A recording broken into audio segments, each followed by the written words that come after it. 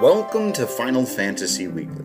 I'm Drew Kreisman, and on this episode, my brother Ira and I conclude our conversation about the first game in the Final Fantasy franchise and lay out our rubric for how we evaluate art, and obviously, in particular, these games. This is a great time to remind everyone that we are not video game journalists. We do not critique games for a living or even for pretend. We wouldn't presume to do so or to have the background knowledge of the video game industry.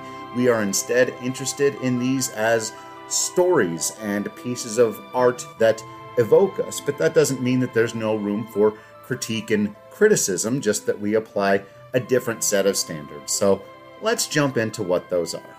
So how do you want to examine this first Final Fantasy game as a work of art? Well, that's a big question. That's why I asked you.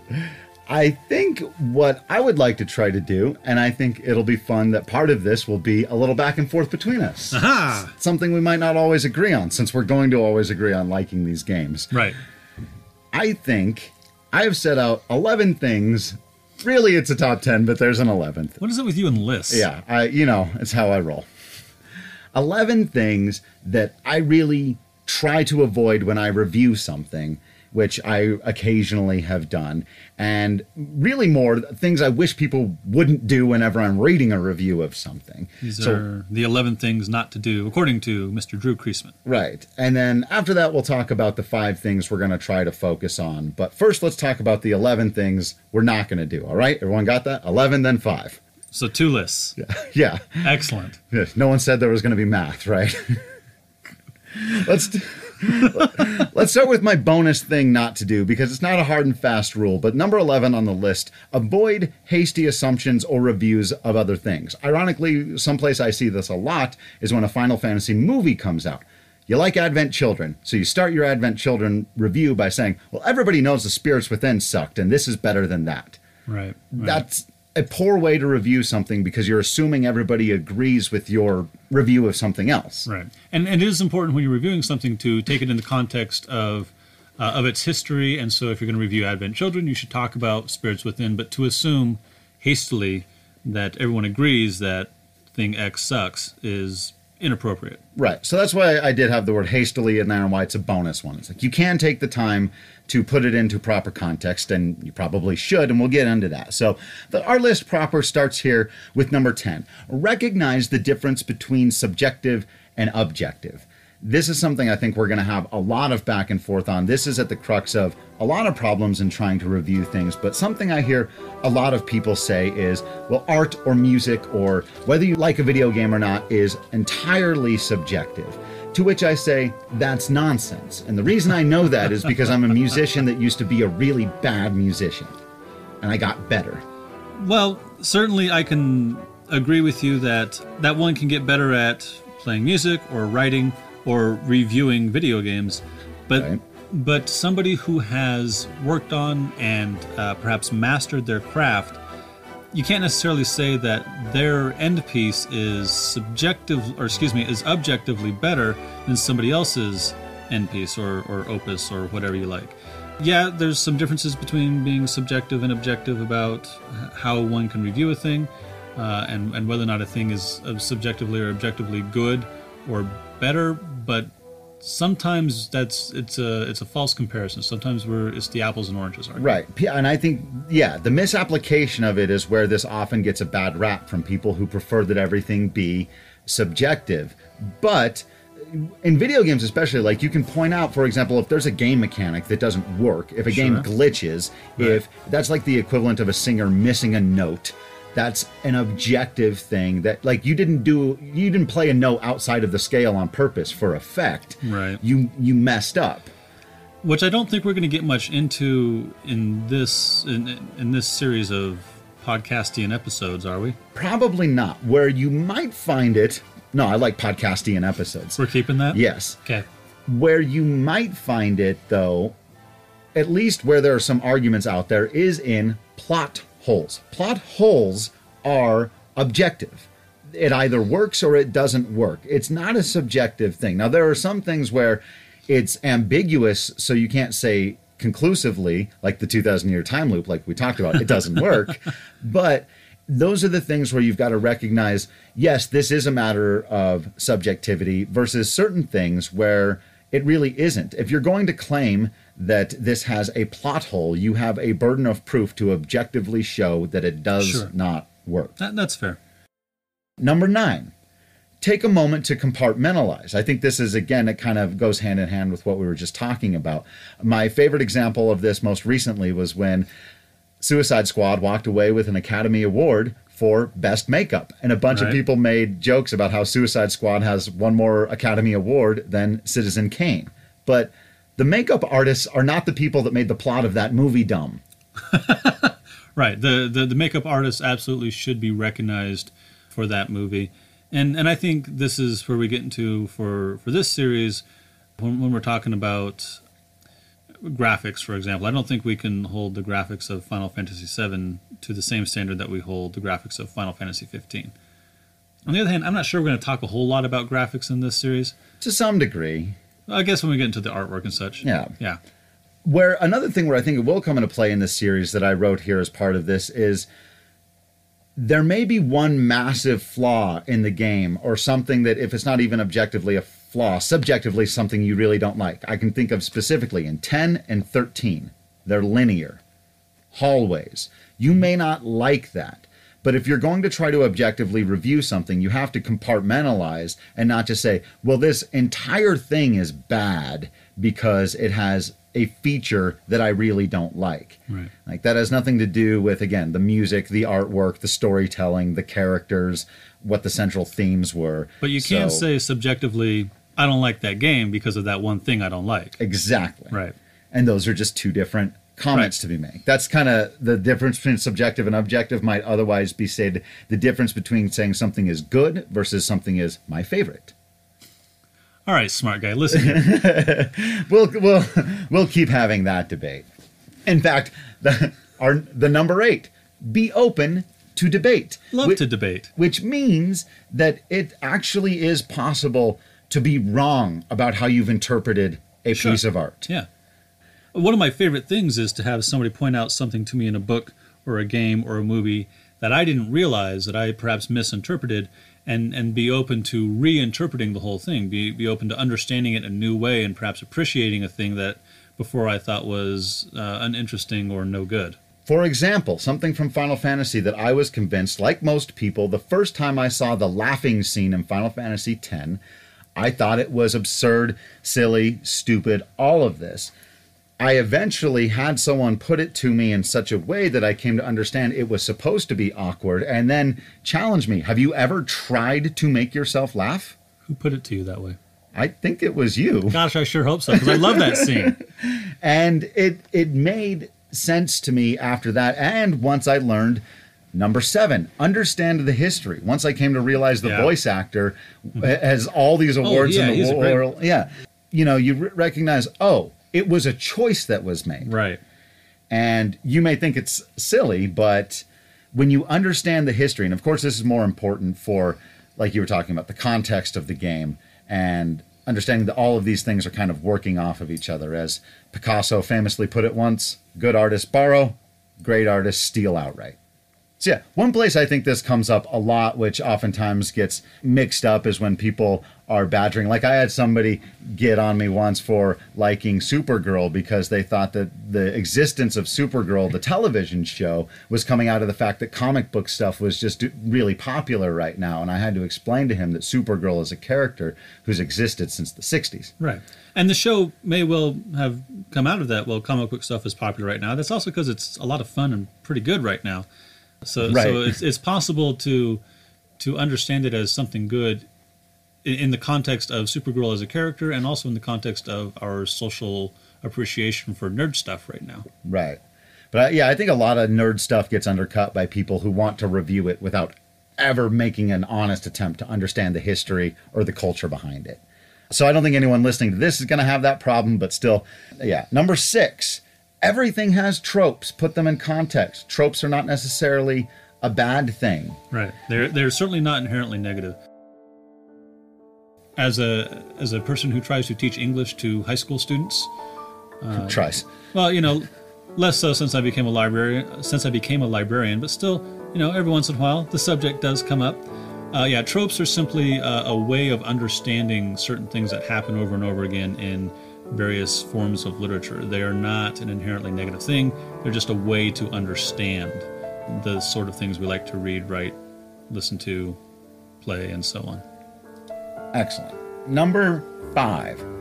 Accept the premise. I love this one. This is something a lot of people really struggle with, especially if they, again, in the nerd culture, they find a premise to be inherently counterintuitive, silly.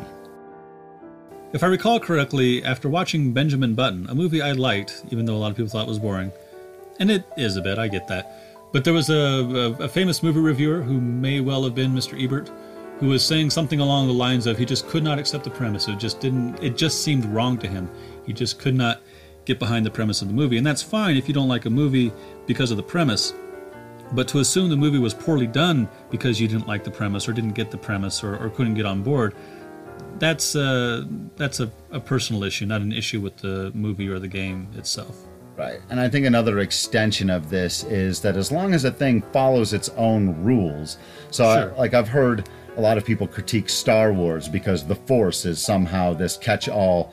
Or I actually heard somebody say of the Final Fantasy series inaccurately, and I'm not going to call the person out, the YouTuber that gets way more listens than this podcast, but claimed that Final Fantasy often uses memory loss and dreams as deus ex machina to solve plot holes. And that is incorrect. They often use having amnesia as a part of their plot, Right. but it's not to solve problems. It's almost always to create them. Right. It's definitely a strong theme that comes back again and again. And it's done purposefully, not as a way to get out of a hole they might have dug themselves into. So you got to accept, or at least try to understand it from its own terms. Right. Number 4, very important. We've touched on this a little bit. Cynicism is not criticism. And in addition to that, it kills creative thought. You cannot watch or play or listen to something for the first time ever again. And if your approach to that thing the first time is, I'm only half paying attention to this, or I think it's stupid, or I'm not trying to get it, I'm looking for things about it I don't like, I'm trying to tear it apart. I understand that a lot of time criticism and tearing things apart seem like they're the same thing, but they're not. You go back on a second or third playthrough and you find the things that don't work or, that are actual plot holes. But when you approach something for the first time, I find this happens to a lot of people, you never go looking for the parts of the movie or the show or the music or the game that are really good and really quality because you're just not looking for it. I think the place in the series where this has occurred the most is with the most recent numbered entry with Final Fantasy 15, where so many folks played that game with their proverbial arms crossed, not happy about what it was from the start, either not happy that it wasn't Final Fantasy Versus 13 or not happy about all the DLC and having to watch a movie and a show, and however valid any of those criticisms may be, ended up not taking an honest look at what was actually in front of them because it didn't have the things they were hoping or expecting to get. But we'll get back to that one. Happens in sports all the time. People just don't go looking for the information. So, yeah. One of the things about this one, I do feel like I can't watch something again for the first time, but I do feel like I can re-experience it with fresh eyes. And I think one of the reasons I can do that is because of number 8, being open to debate. If I have somebody tell me, no, you totally misunderstood that Shania Twain song that you hate, Sure. then I can re-listen to it. And again, I'm not listening to it for the first time, but I can try to appreciate it or try to reappreciate it, which is similar to what you're saying here. Yeah, I think that can be done, but for the most part, it's just tough to go back and remake that first impression. But you're right. It's worth, I think, trying to do that. You're right. That's a worthy endeavor. Number 3, as we've talked about, yes, we've had this conversation. I won. Plot is king. Yes. but only if you're talking about a king on a chessboard. All right. I think the thing that gets me about this conversation the most is that people often think if they can accurately show you the line of a plot, and either that it works from beginning to end or that it doesn't, that they've said all that there needs to be said about a book or a movie or a game or whatever. Right. That's a book report. It's not an analysis. And we are not looking for just book reports here. We're not just looking for you to tell us what happened, event A, event B, event C. We're looking for something a little more interesting than that. So I do agree with you on this. Plot is only king insofar as you've got to have a solid one. It's got to be standing for everything else to work. Number 2, this is very important. People, really tenured reviewers, widely read national people mess this up constantly. I saw it recently a lot with Blade Runner. A depiction of a thing is not an endorsement of a thing. Yeah. Tyler Durden is not the hero of Fight Club. No, that is a cautionary tale. It is also worth mentioning, though, that just because a movie depicts a thing doesn't mean that they necessarily critique the thing either. So a character might be a sexist creep on a TV show, and the TV show might not do a very good job of critiquing that person's behavior or presenting it in a way for it to be critiqued. In fact, sometimes they will present bad behavior as valorized or lionized. So sometimes depiction of the thing, while not endorsement of the thing, also isn't criticism of the thing. Right. Sometimes a thing is just there because they think, the author thinks it fits into the story. There are all kinds of reasons, but yeah, people put a lot of extra meaning sometimes into whether or not, I think probably one of the best examples, like Ed Norton playing Supreme Racist in American History X, right? Sure. Like, clearly he doesn't think or feel that way. And sometimes people get so caught up in, especially if it is kind of the hero of the story, right, saying certain things. But no, we've got to be able to. One I saw in Final Fantasy was somebody claiming that Final Fantasy is clearly anti-religion because it's common for them to have the corruption of religion be a part of their villainous enterprises. Sure. Right. But like you were kind of saying, those just happen to be these particular villains in this particular way. That I think there are some critiques of religion to be had, and we're going to do a podcast on that. Well, and especially of organized religion, not necessarily of spiritualism, as I think Ares very strongly proves. Correct. So I think, again, you've got to be really careful about just saying, well, the bad guys typically are religious, so Final Fantasy's anti-religion. Like, no. Yeah, not so much.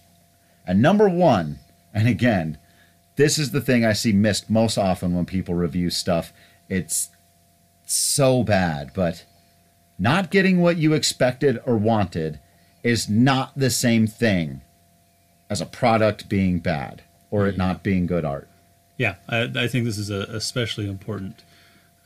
Expecting a movie to be one thing and having it be another, or expecting a game to be one way and having it be something else, doesn't mean that it was bad. You got to take on its. You have to take it on its own terms, much like accepting a premise.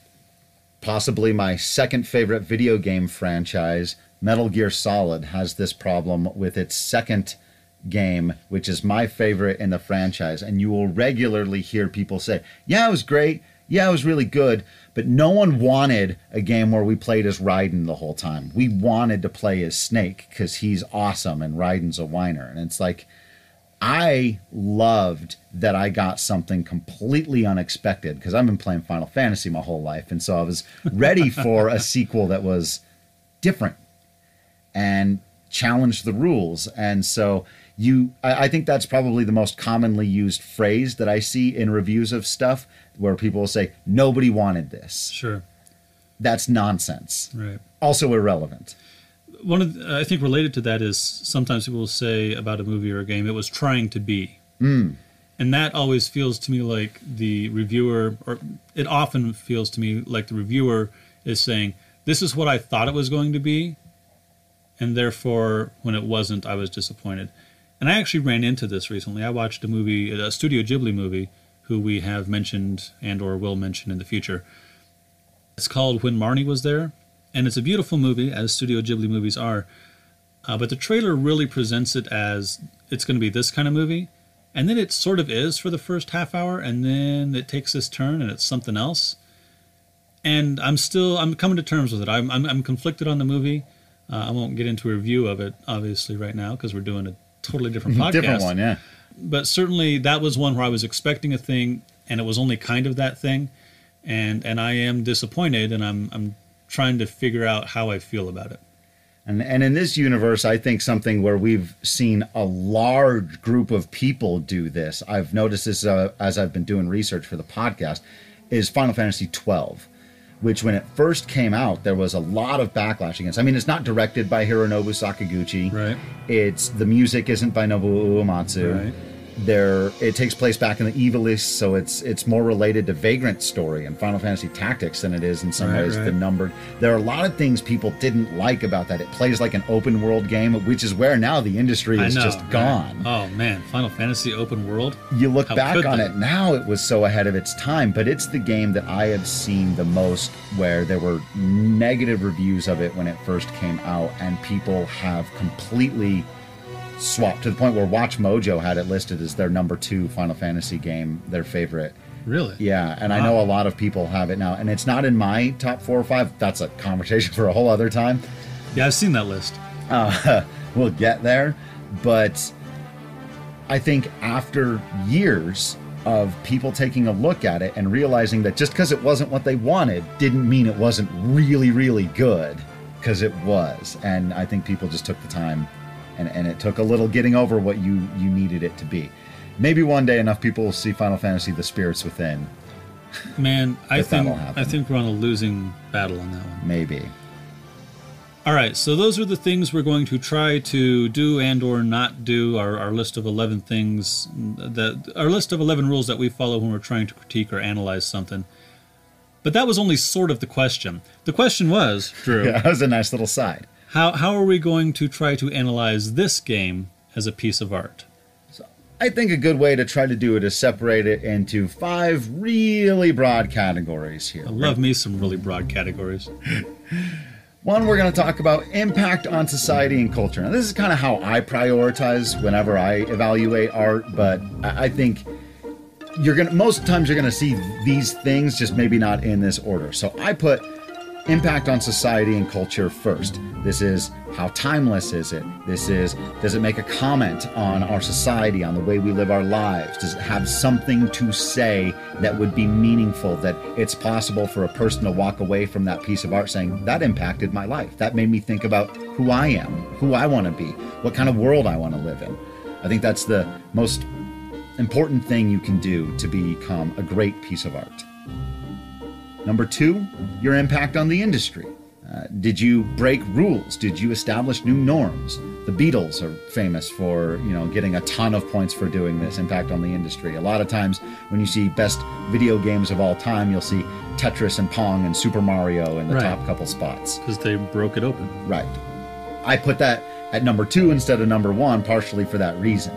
Number 3, this is where a lot of the subjectivity we're talking about earlier, subjectivity versus objectivity, this is far more subjective. How well crafted is it? In each of its individual parts, as we've been talking about on this podcast, the art, the music, the gameplay, everything that comes together, how well crafted is it? Originality, composition, functionality, we're talking about, does it have flaws? Right. Aesthetically appealing, that's really subjective when you start getting into aesthetic appeal. And then the quality of the first thing we talked about, the societal impact. It's one thing to have something to say. It's another thing to do so in an incredibly evocative way. The fourth thing is part objective and part completely subjective, which is impact on individuals. Right. Impact on individuals can be measured in a completely objective way through sales. Sure. In pretty much any, movies, music, works for everybody. Right. How much money did they make off it? And then the other thing which we see a lot with the Final Fantasy universe especially is just the impact you see on individuals and how much they make it a part of their lives. Right. As we've already talked about here with all those fan arrangements of Nobuo Uematsu's music, you can also see that in fan art. You can see it there's an RPG maker in which people try to make and remake various Final Fantasy games or variations thereof. You can see it on cosplay. Fan fiction. Fan fiction, absolutely. And then fifth, and it's the thing I think people oftentimes get a little too carried away with because I think it's the easiest one typically to spot. Sure. flaws? Does this thing have glaring flaws? And I think another nerdy thing that I'll put this conversation in context of, and kind of wrapping up our 11 and our 5 here, was I think a good litmus test for this is I think that the third Chris Nolan Batman movie is better than the first Chris Nolan Batman movie. Oh, boy. The first, Batman Begins, Yeah, I know that one. has a plot with few flaws Right. that works really well. Yes. But to me, thematically, is less interesting, has less of that, number one, impact on society and culture. What I really like about Dark Knight Rises, while conceding it has way more flaws, because there are some things, plot hole, the autopilot thing doesn't make any sense. Right. The magical knee brace. Yeah, doesn't make any sense. The back broken thing. There's a lot of stuff in that movie that does not work. Okay. It is a more flawed film. But what it has to say about the culture war between the rich and the poor and turning Batman's wealth into a potential villainous aspect of his character, I thought was far more interesting and timely of a comment on where we were, especially like the scenes where Bane is going into stock exchanges and talking about how you steal money from people. Right. To me, is far more interesting than anything that happens in Batman Begins. Well, I would fight you on that, but this is not a Batman podcast. Correct. That was just my... Anyway, yeah, that was just an example. You may agree or disagree, and I think what you would say then was that you might put flaws higher on your priority list, where flaws are number 5 on my list. If I can...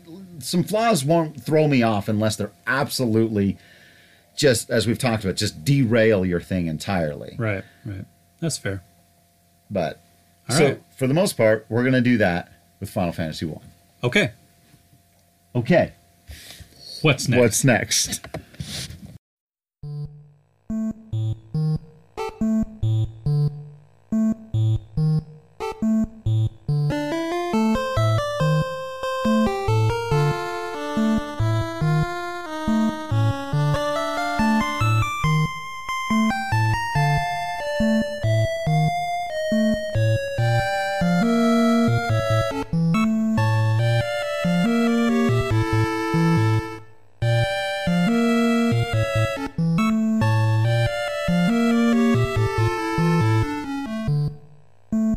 All right, so, Drew, Yeah. we have talked about the story. We've talked about gameplay. We've talked about music. We've talked about artwork. How would you say then, I'm not going to ask you to rate it because I think we said we're not going to do that, but how would you, if you want to talk about video games as an artistic medium, how can we use that lens to understand Final Fantasy as a whole? The first game, Final Fantasy 1. Yeah. Well, traditional logic would tell you that you start with, like if I'm applying the other world I'm most familiar with, where you do these kinds of exercises, which is music, you talk about impact on the industry, and actually when you talk about impact on the industry, what you're really talking about is a manifestation of what rules did you break or what new things did you introduce? Because that's how you impact the industry. If you make something that's exceptionally well crafted, but you didn't have any new ideas of yourself, you're, I don't know, in sync or something. Well done, put together. You guys can sing and dance good, but Are you picking on those boys again? I would never. Is that going to be a whole nother podcast episode? Yes. But the reason bands like the Beatles are remembered as well as they are, the reason they're talked about when people are objectively trying to measure music, is because they introduced so many ideas that previously had not been implemented in music that had reached any kind of wide audiences, and it's stuff we would see repeated by people throughout the years ever since. And I think that's where you have to start with Final Fantasy I as a piece of artwork. It might be the second most important piece of artwork in the franchise in that particular measuring tool of impact on the industry, because there really it really set the stage for how you make a successful role-playing game. There's before Final Fantasy and after Final Fantasy, the same way there is kind of before the Beatles and after the Beatles. I would say number one on that list is probably Final Fantasy VII.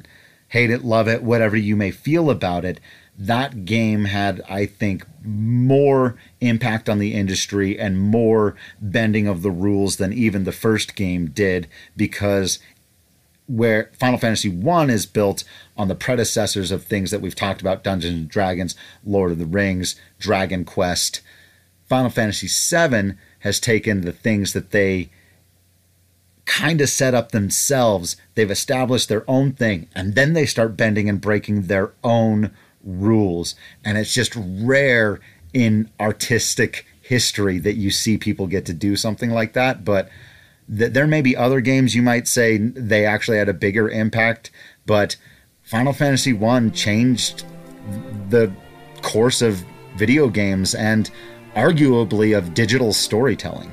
One of the other things we tend to talk about when we talk about whether or not a piece of art or work of art is good art or worthy of discussion is the cultural impact. You might think of this as its popularity, whether or not the thing was popular, but it's also about timelessness. For example, we talk about Shakespeare as one of the greatest English writers of all time, and that's because not only is his work popular, a lot of people like it, but it's also timeless. It is done again. It is retold. It is retold in... Not only is it staged countless times per year, but it is also told in a different way. For example, West Side Story is a retelling of Romeo and Juliet. 10 Things I Hate About You is a retelling of Taming of the Shrew. The Lion King is a retelling of Hamlet with a little bit of Henry V in there. Or Henry IV, excuse me. Final Fantasy has been redone, not only in its own remakes, but it has had other games that have striven, other games that have tried to be a Final Fantasy-like game, or to take Final Fantasy's successes and improve on them in some ways. And some games have, and some games, I think, missed the mark. But as a work of art, as the video game medium we talked about earlier, combining story and visual arts and musical arts, and then this gameplay, this mechanic that allows you to, in some ways, control how the art is experienced and understood. Final Fantasy, not only because it launches this massive franchise, but because of what it does itself, is an impact on the culture. And you can see it in the concerts. You can see it in the fan art, in people who have remixed the music, who cosplay it. There is an impact on the culture, and that is at least as important, I think, as the impact on the industry. Yeah, I totally agree. I think that's probably more important even. I think there is a huge impact on the culture. When Final Fantasy 15 was coming out, I mentioned Xavier Woods earlier. He's part of a video that they did with a bunch of people just talking about what the franchise has meant to them over the years. There were a lot of people, a lot of couples who got together playing Final Fantasy 8. That was a common thread. There are a lot of people that have Final Fantasy music played at their weddings. There are people that have, that dress up as the characters at their weddings or at big events, or certainly at events where you're supposed to do those kinds of things. No, you're not supposed to at weddings, but I mean, where the whole point that everyone is there to do, cosplay or video game conventions, whatever it may be. There are always people out there in Final Fantasy stuff doing it. And I'm sometimes addicted to those top 10 lists that you can find all over YouTube, Watch Mojo, What Culture, any of those ones. I'll get into watching top 10 lists. And it's not uncommon to see this. Top 10 RPGs not in the Final Fantasy franchise. Yeah. Because if you did the top 10 RPGs of all time, if you're trying to legitimately be objective, or I've seen top 10 stories in video games, non-Squaresoft or non-Square Enix, because if you include them, they're going to take up at least half your list. I've seen that with music as well. Top 10 video game compositions. We're not including Nobuo Uematsu in this. He can have his own, and then he'll have his own list, which I don't understand how anyone... And probably Koji Kondo also, because right. That's not quite fair. Koji Kondo could absolutely have his own list. But, and I think that that's also true for people outside of, like you were saying, just the impact of the industry, just for people who it's impacted their lives. Like, I really like lots of different kinds of video games, and I think there are lots of different kinds of video game stories that are really interesting. Some of them creep up on some of the level, but there just isn't anything that with anywhere near this kind of consistency has me thinking about it, feeling about it, wanting to just stay inside of it. And that's the reason why there are so many of them and they sell so many copies whenever they come out. And I believe it was the famous movie critic Roger Ebert who said that he would believe a video game is a piece of art, is a legitimate art form, when somebody says they cried while playing a video game. And when you look at any polls, any question, if you crowdsource information from video game fans, what was the first video game that made you cry? The overwhelming favorite is Final Fantasy VII, and we all know the moment. It's always number one on that list. For people, I mean, if you're old enough to have played it when it first came out, especially, that might start to go down as, you know, younger people come up and the first game they played that made them cry was something that's new. But for people who were playing games at the time, and I think largely for the industry, that was the first time that maybe even video game technology was in a place where they were capable of doing it. There are a lot of ways you could look at it, but the long and short of it is that I don't think that's a completely unfair way to try to very broadly categorize art, that it at least have the ability to move you on that level.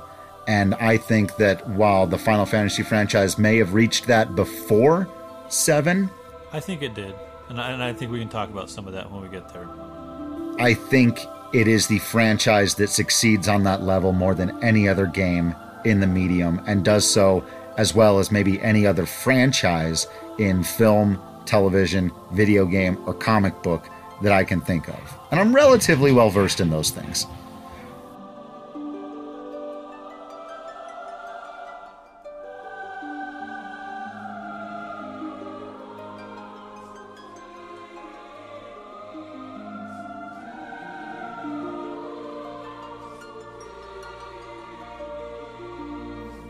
That's it for this episode.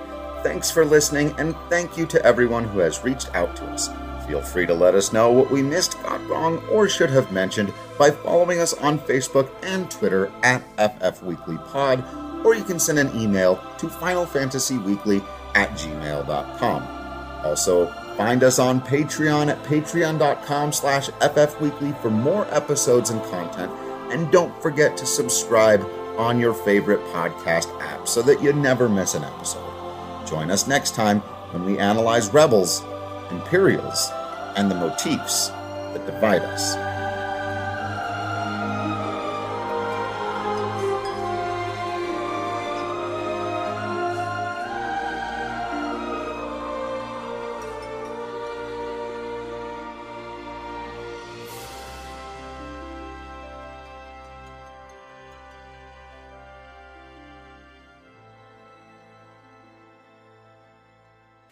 Thanks again for listening, and don't forget that if you need more episodes right now, there's a whole bunch of them available on that patreon.com/FFweekly up through the end of Final Fantasy VII. And if you're interested in hearing me talk about all kinds of other nerdy stuff, Star Wars, Lord of the Rings, the MCU, the DCEU, and my huge defense of the DCEU, other video games, more Final Fantasy topics that we can't get to here on this show, or for some reason Colorado Rockies baseball, and a bunch of other sports topics, you can find all of those at patreon.com/DC Productions.